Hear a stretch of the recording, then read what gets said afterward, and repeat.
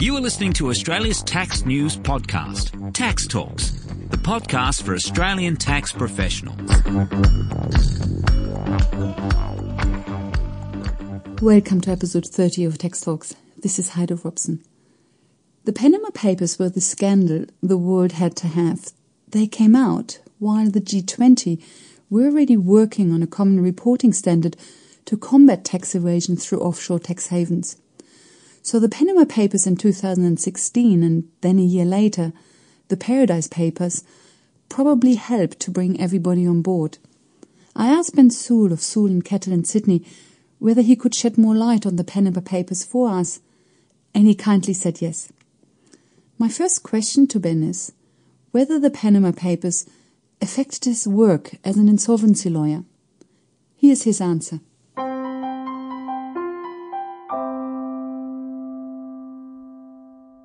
They do. I've got a couple of cases now which deal with the same issues. So deal with the techniques and the methodologies that are used to hide assets. Over the years I've worked for insolvency practitioners who have tried to trace assets into the offshore world, and they found a big black hole. So I've acted on both sides. I've acted for both the dodgy director who's trying to hide the assets and also for the Australian-based creditor or insolvency practitioner who's trying to go overseas and trace assets.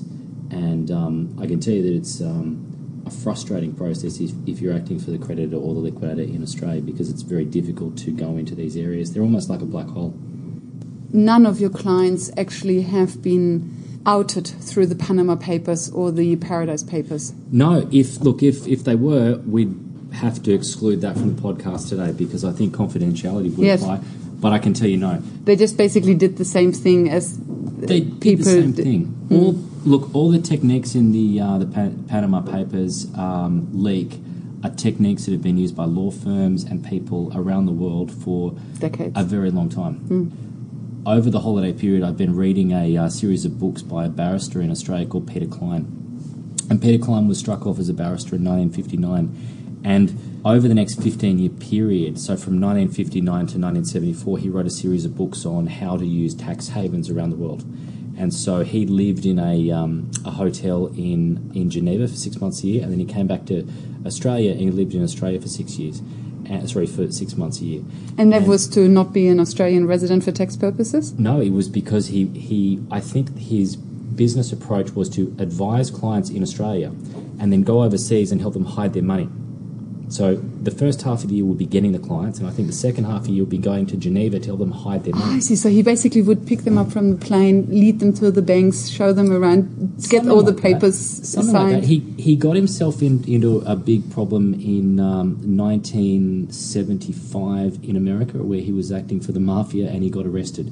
So he escaped and got back to Australia. But the point of what I'm saying is that there's this whole series of books that someone wrote in the 1960s. Yes. So it's nothing new. That talks about these approaches.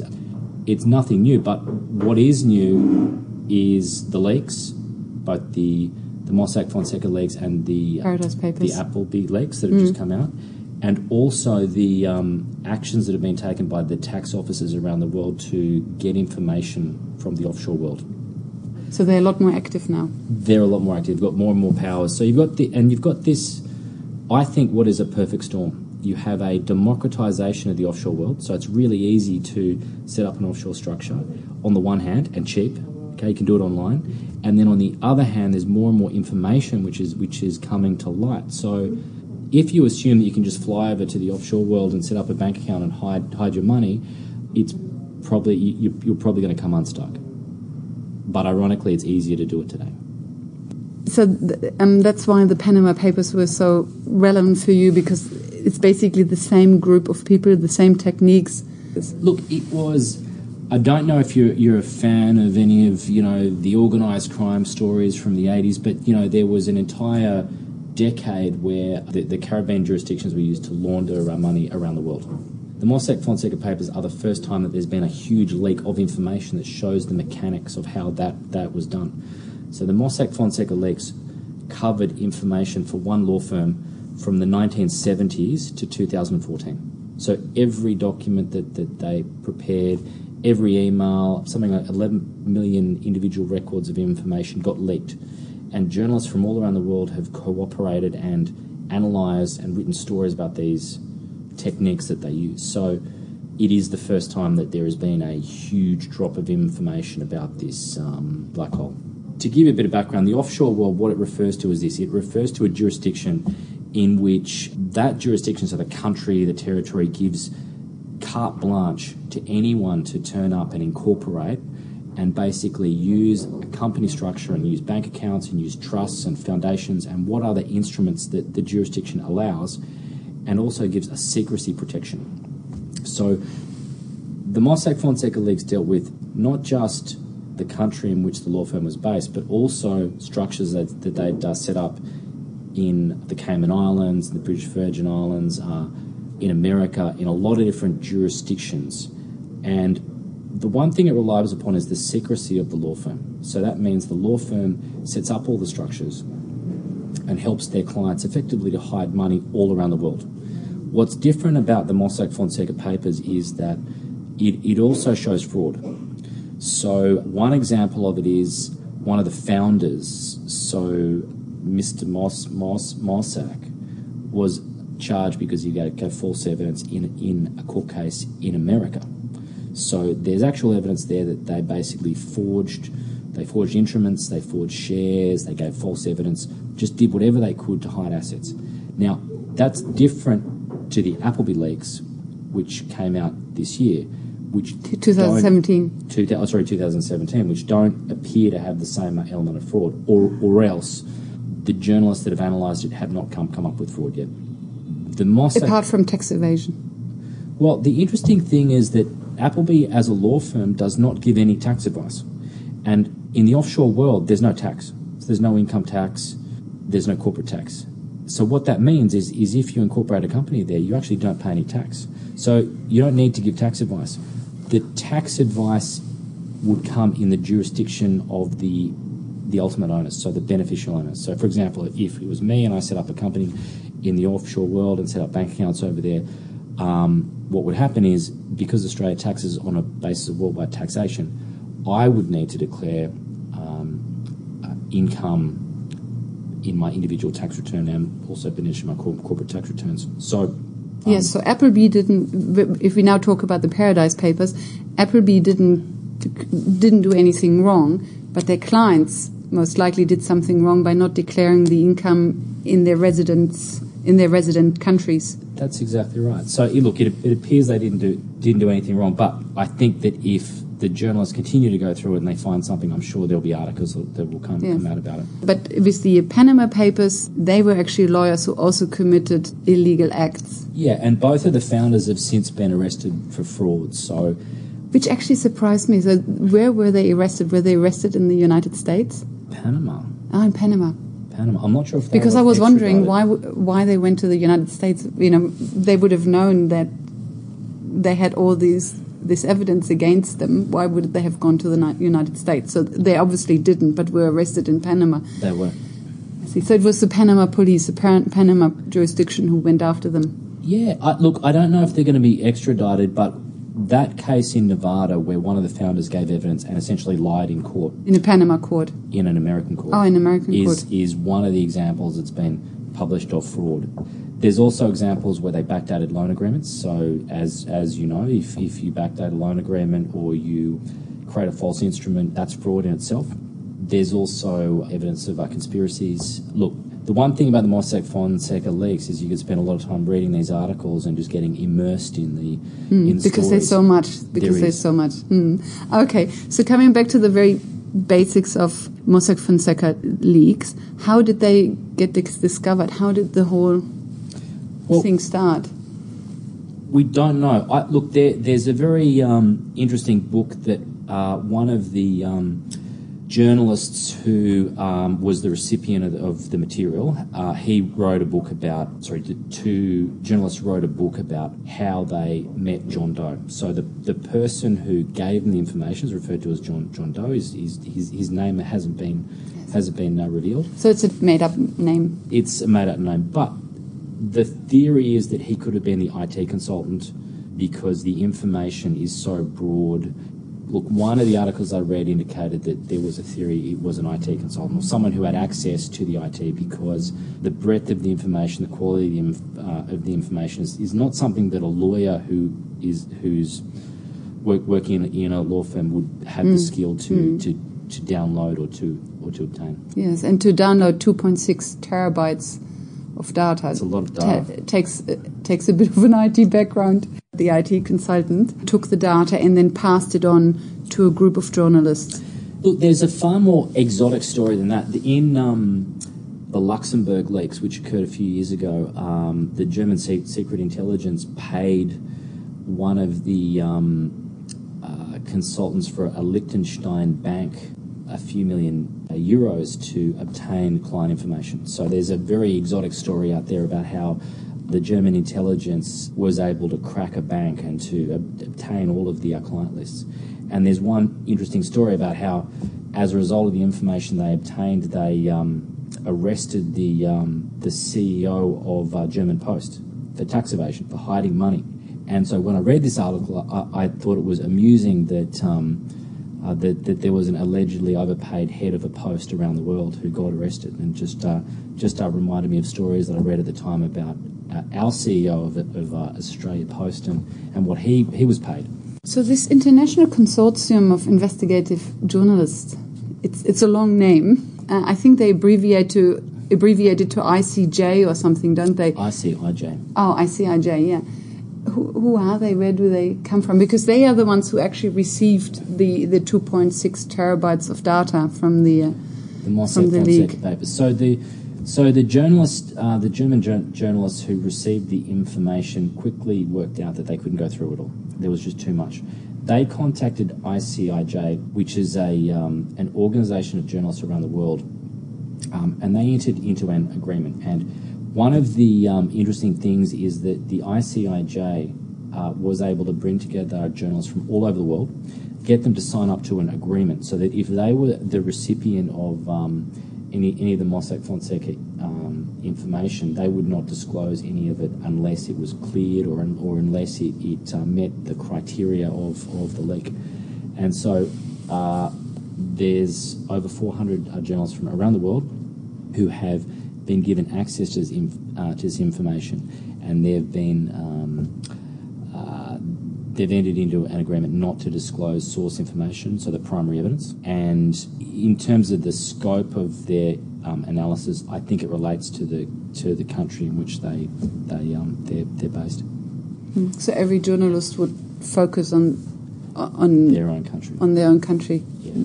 But I find it amazing that with 400 people being involved, that there haven't been more leaks of the leak. Well, it's possible, but no, there hasn't been a leak, and the ICIJ has been promoting this fact that they have been the sole recipient of the information. They haven't leaked anything. So, for example, if you're a perfectly law-abiding client of that law firm, and your address, your phone number, how much money you had in the bank, who you lent money to, etc., all the bread and butter work that this firm did, if that got released, it would be it might be a problem for you, and you might have a cause of action against someone for breach of your rights in whatever jurisdiction you live. So it's something that the ICIJ has been promoting, and I think it's their way of actually also promoting themselves to future disclosures, future potential leaks around the world. So if you had another 2 terabytes of data, then they become the go-to source, and everybody knows they will handle the information. I don't think there is carefully. any other organisation in the world that could do it. There is in the offshore space, so into this space, there is a couple of blogs out there that are chasing Ponzi schemes and international fraud, but there is no one with the breadth of the ICIJ that's able to pursue wrongdoing and analyse the information. I find that amazing. It's to get so many journalists together and onto one page. I find it's a great achievement. It appears to be an interesting community as well, where they all exchange information. and the articles are higher quality as well. So the ICIJ received the 2.6 terabytes of data. Mm-hmm. They then gave access to these 400 journalists, and they all analyzed their own area, because otherwise it's just too much for one person to analyze everything. What did they then do? From when the information was received and when the agreement with the ICIJ was set up and the journalists around the world met, there was a period where the journalists were able to analyse the information, and then there was a date, which was a deadline date, where the journalists could publish information about stories that are relevant to them or stories that have been assigned to them. So on that date, there was front page articles in the New York Times, the London Times, the Sydney Morning Herald, etc. There was that date when there was the opening of the information. And from what I've seen, there's less articles out today, but there is still developing stories and developing trails of information. So they had very clear rules what each journalist could disclose. Yes. Look, their agreement has never been disclosed as well. So they talk about the agreement. So the ICIJ talks about the confidentiality requirements that the journalists have agreed to, but no one's seen the agreement. But they do mention names. The primary evidence doesn't get disclosed. So if there is a piece of evidence, say an email, it's okay for the journalist to write an article about the email and to form conclusions, and it's okay to call up the recipients of the email and the person that sent the email, but just not to publish the email itself. And the reason for that is that they don't want to create a situation where their source gets caught or someone gets arrested somewhere in the world for participating in disclosing this information. Because in most countries in the world, there are protections for those privacy in power. laws. Well, protections for those in power. Let's just put it that way. I think it would even go beyond that, where you could say that in most jurisdictions around the world, if you were to publish information about someone who was powerful, there is a possibility if you lived there you could get in serious trouble. I'll talk about two one which is the most exotic story that's come out of the Mossack Fonseca leaks, and another one which is the least exotic but the best example of basic tax evasion, of basic use of the offshore tax havens. Now, when there was the release of the Panama Papers stories, the first round that came out, the main story that was on the front page of the New York Times, the London Times, and the major newspapers around the world was the leaks that related to Vladimir Putin. Now, to set the ground rules, one of the things that is interesting about the leaks is that the primary information, as I said, so the emails, the loan documents, the instruments, the bearer shares, all of the different things that the law firm created have not been publicly released. But what has occurred is the articles have been published about this information, and then the witnesses, the people who are involved, have been asked about it. And invariably the witnesses in all of these stories decline to comment, which is the interesting thing about it. And in the example of Mr. Putin, there is a story that came out about someone who is his best friend named Sergei Roldugin.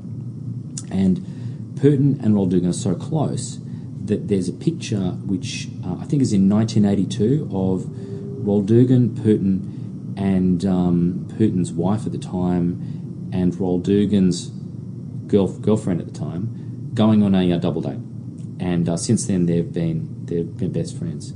And what the articles have focused on is the fact that Roldugin has been a professional celloist for his entire life, and he's never earned $1 to speak of. But is it celloist or violinist? It doesn't really matter, but I love details. A violinist. Yeah. But look, you've got this image in your mind of someone who's a professional artist, musician who lives in St. Petersburg and has lived through the communist era, and his best friend happens to obtain the ultimate seat of power in such an important country. Now, having said that, Roldugin has since become a partner of a bank. which is called Bank Rosia, and he owns 3.9% of the bank. And one of the propositions that's been put to him is that he's actually holding the shares in the bank and other assets as proxy for his best friend. These allegations have been put to him, and he hasn't responded to the allegations. I see. So the theory is that it's actually Vladimir Putin who has assets in an offshore tax haven that was arranged by Mossack Fonseca. Yeah, look, it's not just a theory. So the papers and the articles actually go through the names of some of these entities. So one example is there's a company called Sandalwood Continental, which is registered in the offshore world, which is the holder, which lent back into Russia $103 million in September 2009. So what that means is there's this offshore corporation that's owned by Roald Dugan, and it lends back in $109 million to a Roald Dugan related entity. And one of the things they bought was a ski resort, which is owned by Roald Dugan, which is a ski resort that Putin's eldest daughter got married in. There's articles about sums of money that are up to $800 million that are lent back into Russia between 2009 and 2011. And the significance of a loan is that if monies are transferred back into a jurisdiction by way of income, they might be taxed. But if it's a loan, there's no tax on loans. So the implication from this... It looks fishy. Well, the implications from these the implication from these stories regarding the loans is that they're designed not to be taxed and they're designed to be hidden. Now, the Guardian newspaper estimates that the value of the transactions that Roald Dugan was involved in is in the order of $1 billion. And there's some interesting emails that they commented on where one of the founders of Mossack Fonseca actually described these loans as delicato, which means delicate in Spanish. And he wrote in an email that we could be in the presence of money payments of dubious origin and doubtful destination. Now that's pointing out the obvious, but it's interesting that even somebody with his background. Well, one of the founders of this law firm who's been involved in some pretty exotic deals over the years, even he was uncomfortable with the monies that were loaned and the Sergei Roald Dugan related transfers. Okay, so the second case study that came out of the Mossack Fonseca leaks is not as exotic as the Putin story, but I think it's more important for analysis of basic tax evasion. So this is the example of Steve's Guided Safaris Africa Incorporated. It relates to one, in retrospect, very unlucky client of Mossack Fonseca by the name of John Stevens, who had a Zimbabwean safari. And so in terms of any analysis of ordinary concepts of income, you would say that if you are running safaris on the ground in Africa, that you would have to pay income tax for the income that you received. Mr. Stevens had other ideas, and what he did was he contacted Mossack Fonseca, and they set up an international business company for him in the British Virgin Islands. And they also set up for him a bank account in the Isle of Man. So in two non-connected offshore jurisdictions, there is one, a bank account, and two, a corporation that Mr. Stevens then used to basically receive payments and then divert them out of the jurisdiction. So what it meant was that if there was a safari client that, say, was flying into Europe, they would pay by credit cards. The credit card payment would then go directly into a bank account in the Isle of Man, so it wouldn't even touch the shores of Africa. And under the law of the BVI, there's no requirement for tax returns. You don't pay any income tax. What does BVI stand for? The British Virgin Islands. I see, British Virgin Islands. So that's where the company was incorporated. So what Mr. Stevens was able to do was not pay any income tax at all. So a very simple technique to evade income tax, and from the offshore leak stories. Mr. Stevens has since decided to shut down his operation, and it's resulted in him quitting Africa. But look, I think it goes back in history to, if you are confident that you can incorporate in the offshore world, you can set up a bank account over there, and that there will be 100% secrecy of your information. I think a lot of people out there have taken a calculated risk that there's no way that will come back on them. And because in the offshore world you don't need to pay any income tax, because that's one of the foundational it's kind of the basics of their business model. Yeah, well, the two main elements of their approach are, one, to assure anyone who incorporates offshore that no one's going to find out they're a director, and no one's going to find out any information regarding bank accounts they set up. That's one. And two, there's the grant of incorporation without any requirement to live onshore or have anyone who is onshore as a director. Whereas in Australia, as you know, if you want to be if you want to incorporate a company, you need to have at least one onshore director. In the offshore world, you don't. You mentioned that John Stevens set up an international business company in the British Virgin Islands, and then also had a bank account on the Isle of Man. We always talk of offshore jurisdictions and tax havens. What actually are there? You could list a whole different set of ingredients. So if you want to talk about the most perfect offshore tax haven, the elements would be this. One would be that you could incorporate a company there without any restrictions on its activities. Okay. Number two, you could incorporate a company over there without any requirement to have a director who lives onshore. Three, you would have no publicly available register of directors or anyone who holds shares. You would have no income tax requirements. You would have no income tax. You would have no requirements for tax returns. One of the Emirates in the UAE called RAK, and I'm sorry, I've forgotten the actual name. It goes above and beyond that. If you work onshore as an investor there, you actually don't pay any income tax on your own income as well. So the characteristic of most of the offshore world, though, is that they don't actually want you to be there. They don't want you to live onshore. They don't want you to actually affect their economy.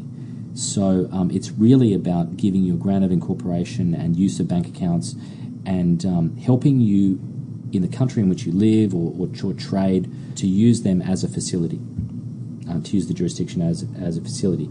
Now, they actually don't like being called an offshore tax haven, so they call themselves an offshore financial centre. That's how they define themselves to the world.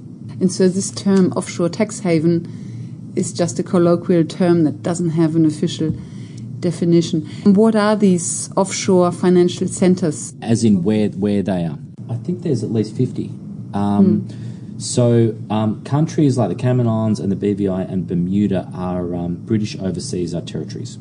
So they're countries of their own, but they're under the Crown, a little bit like Australia. And that really surprises me. That has the Crown no power over these financial centres to say, stop doing this? I'm just really surprised that the UK basically has been saying yes to these financial centres for so long.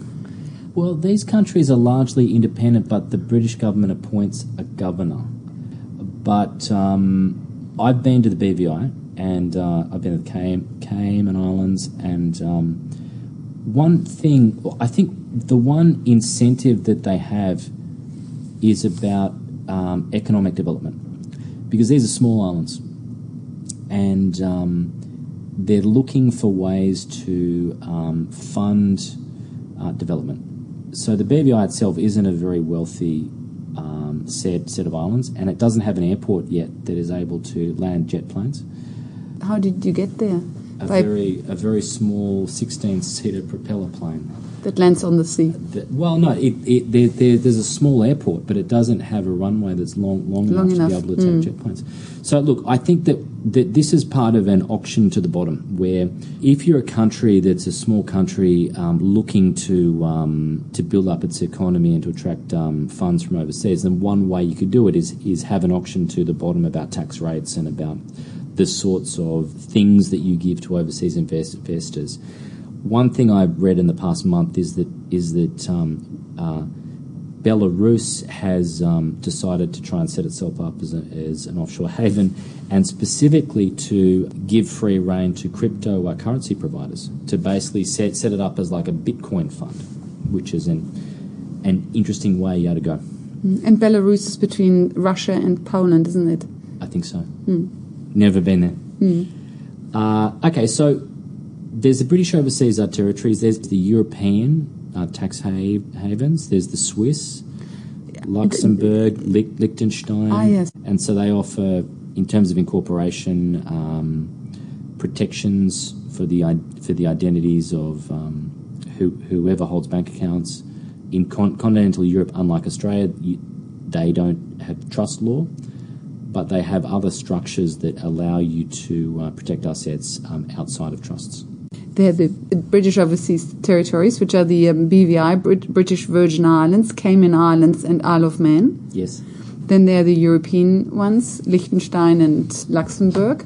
Switzerland, until recently, had bank secrecy. The piercing of the bank secrecy laws for the Swiss has undermined that country as a jurisdiction to hide assets. They changed that over the last couple of years. So until then, they would have been a player in this area, but now because they changed their bank laws, they're kind of out of this game. Yeah, look, it's interesting that the countries that accuse other countries of being an offshore haven. So the USA has been accused by some other countries as being recipients of funds of ill repute. There's some states in America where there is no register of directors. So I think you could look at a set of ingredients about what constitutes a tax haven, and then depending on what the person wants who wants to use those ingredients, I think you could find them in a lot of jurisdictions around the world. But the two key elements are, one, that the identity of the investor is protected, and two, that there's no income tax. I think they're the two essential ingredients. And obviously Australia doesn't have that. And the United States, exactly, the United States wouldn't have that, and Switzerland wouldn't have that either.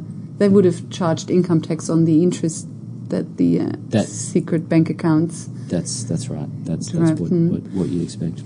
Okay, and then beyond that, you then have South America with Panama and Belize and some other jurisdictions.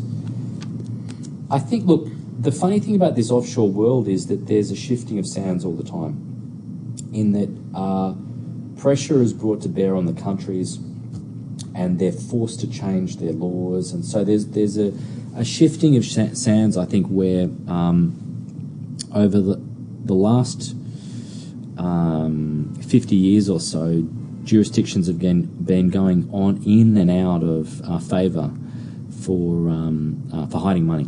And so the Bahamas was one jurisdiction which is no longer used as much. The Swiss is the best example, I think, where they've got into problems with America, and they've been forced to disclose information about bank accounts.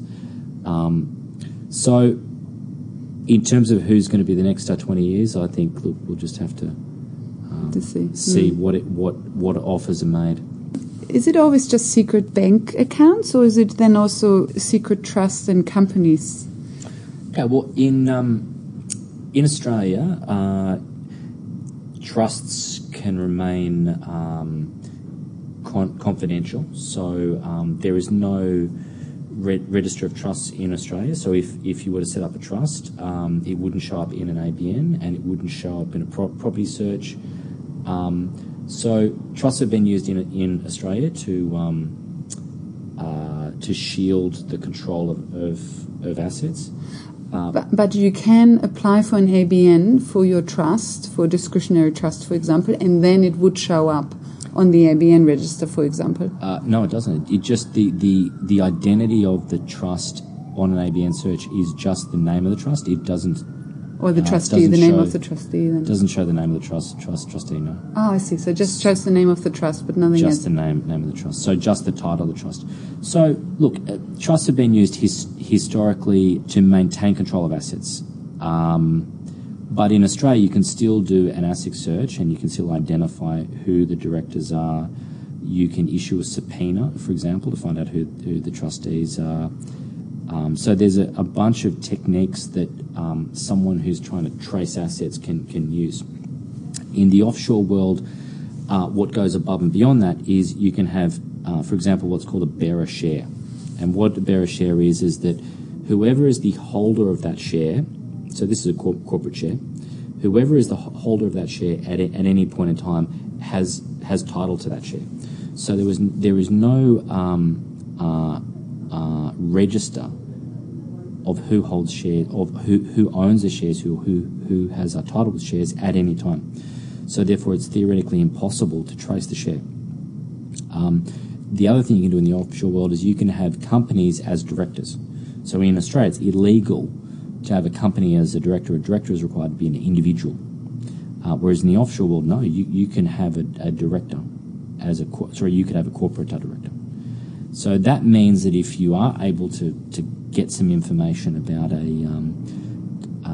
corporate structure in the offshore world, you may be there's stuck. nobody behind it. Well, because you would see that what is behind it is another company. And then another company. And then another company, potentially. Now, Alan Bond used all these structures in the 80s where he had oral trusts and he had a whole trail of entities across the Pacific, the Cook Islands, Vanuatu, etc.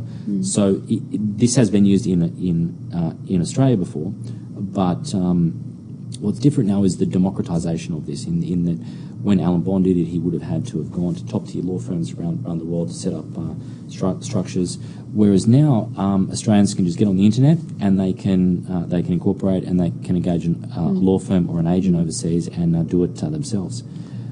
I see. So that's why there's so much interest in setting up a trust or a company in an offshore tax haven, and not just to do a bank account, because if you just do a bank account, then your name is on the bank account. Whereas if you set up a trust, a company, and another company, etc., and then this company's name is on the bank account, hence it's a lot harder to trace it back to you.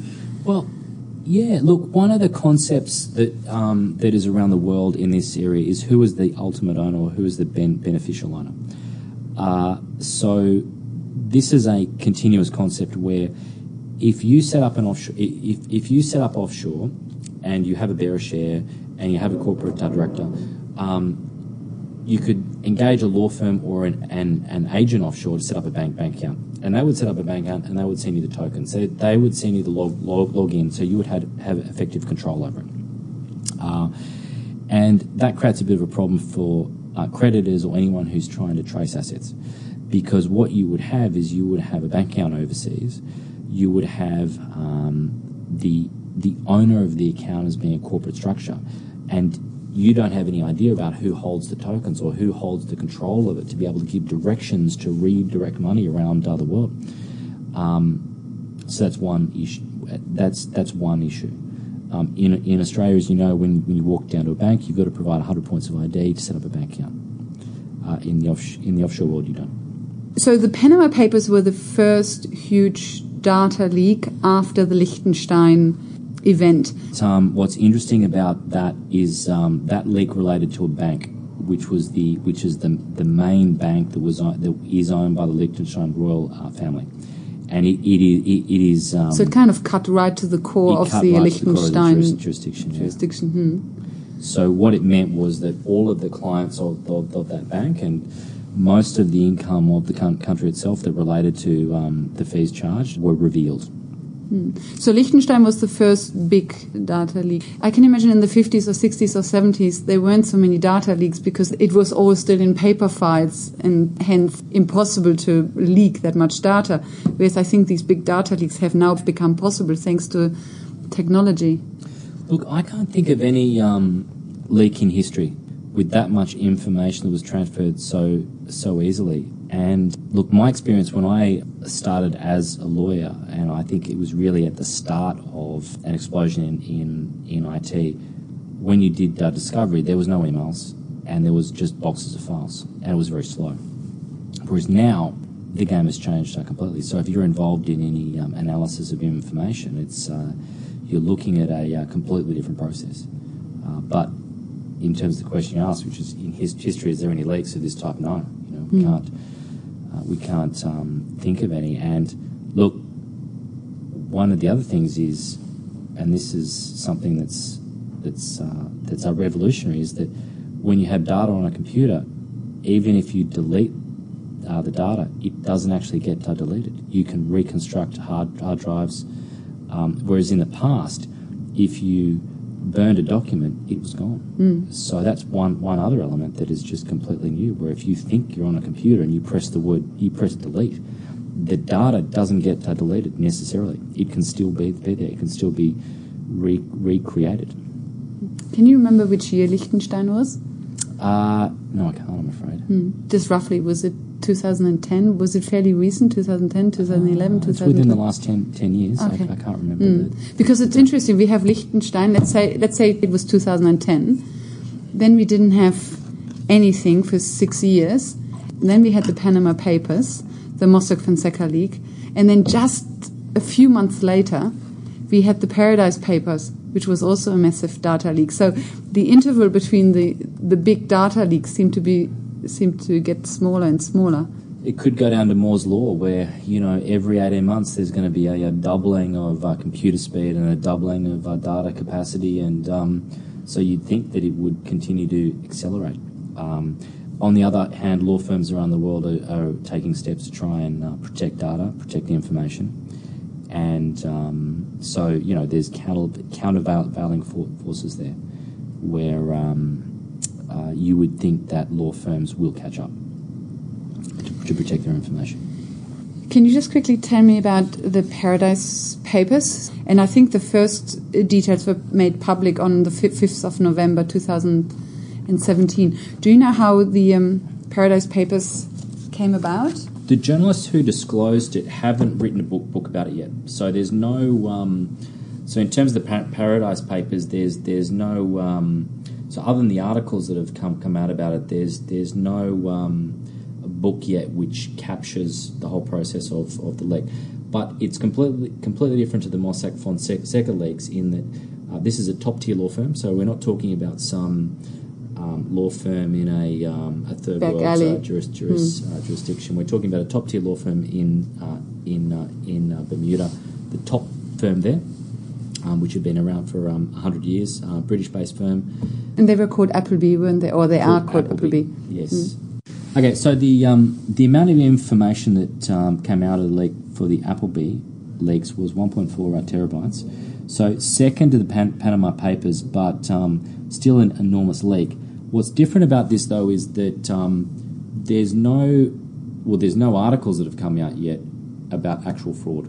So what you've got is a top-tier law firm that's acted for Nike and acted for a whole bunch of large corporates around the world that's helped them to set up structures. So we're talking about a completely different set of clients. And what's interesting about that is the articles that have come out have talked about how the law firms have used structures all around the world to minimise tax. The Panama Papers incremented many thousands of basically small players, whereas the Paradise Papers seem to have involved a lot more US technology conglomerates. It included Facebook, Twitter, Apple, Uber, whereas the Panama Papers seem to have involved smaller players that hid money. That appears to be the case, and all the stories that come out have focused on the tax avoidance. And I didn't say tax evasion. I'm not saying these big corporates are evading tax, but there's very thought out aggressive tax planning methodologies for avoiding tax. And so one of the key approaches, the key methodologies that's been discussed is moving the intellectual property, so the IP, from one jurisdiction to a low tax jurisdiction. So I think Ireland is very popular. Yep. So that every time that a sale has been made, and there's a great article in the ICIJ website about how much tax is paid on a pair of shoes when it's sold in Australia by Nike, and one of the approaches that's used is to siphon off, I think you could describe it accurately, some of the sale proceeds. Yeah, profit shifting. Profit shifting that relates to the IP. Now, Ireland is an example of a low tax jurisdiction, not a no tax jurisdiction. But if, for example, you move your IP to a no tax jurisdiction, then any income received is tax free. I see. And so, did the Paradise Papers suggest that IP hadn't just been transferred to Ireland, but that IP was actually sitting in Bermuda, for example. In Bermuda. Yes. So that was one of the methodologies. Now, what's interesting is, you're thinking, well, if you read about this and you think, well, there's Facebook, there's Twitter, there's Apple, etc. Appleby isn't their main law firm. Appleby isn't the one doing the thinking behind this necessarily. So one aspect of this is interesting is that Appleby may be involved with other law firms, but there's no suggestion that they're the only one that's coming up with these ideas. So you'd think that there's top-tier accounting firms, top-tier law firms that have set up the structures, thought them through, and then worked with Appleby on them. And also, Appleby doesn't give any tax advice as well. I think I've said that before, but they specifically set up the structures, but they carve out from the scope of works any tax advice.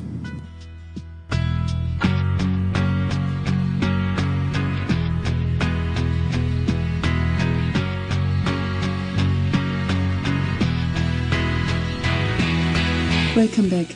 Ben briefly mentions Belarus aiming to become a major player among cryptocurrency providers. And I think that is very interesting.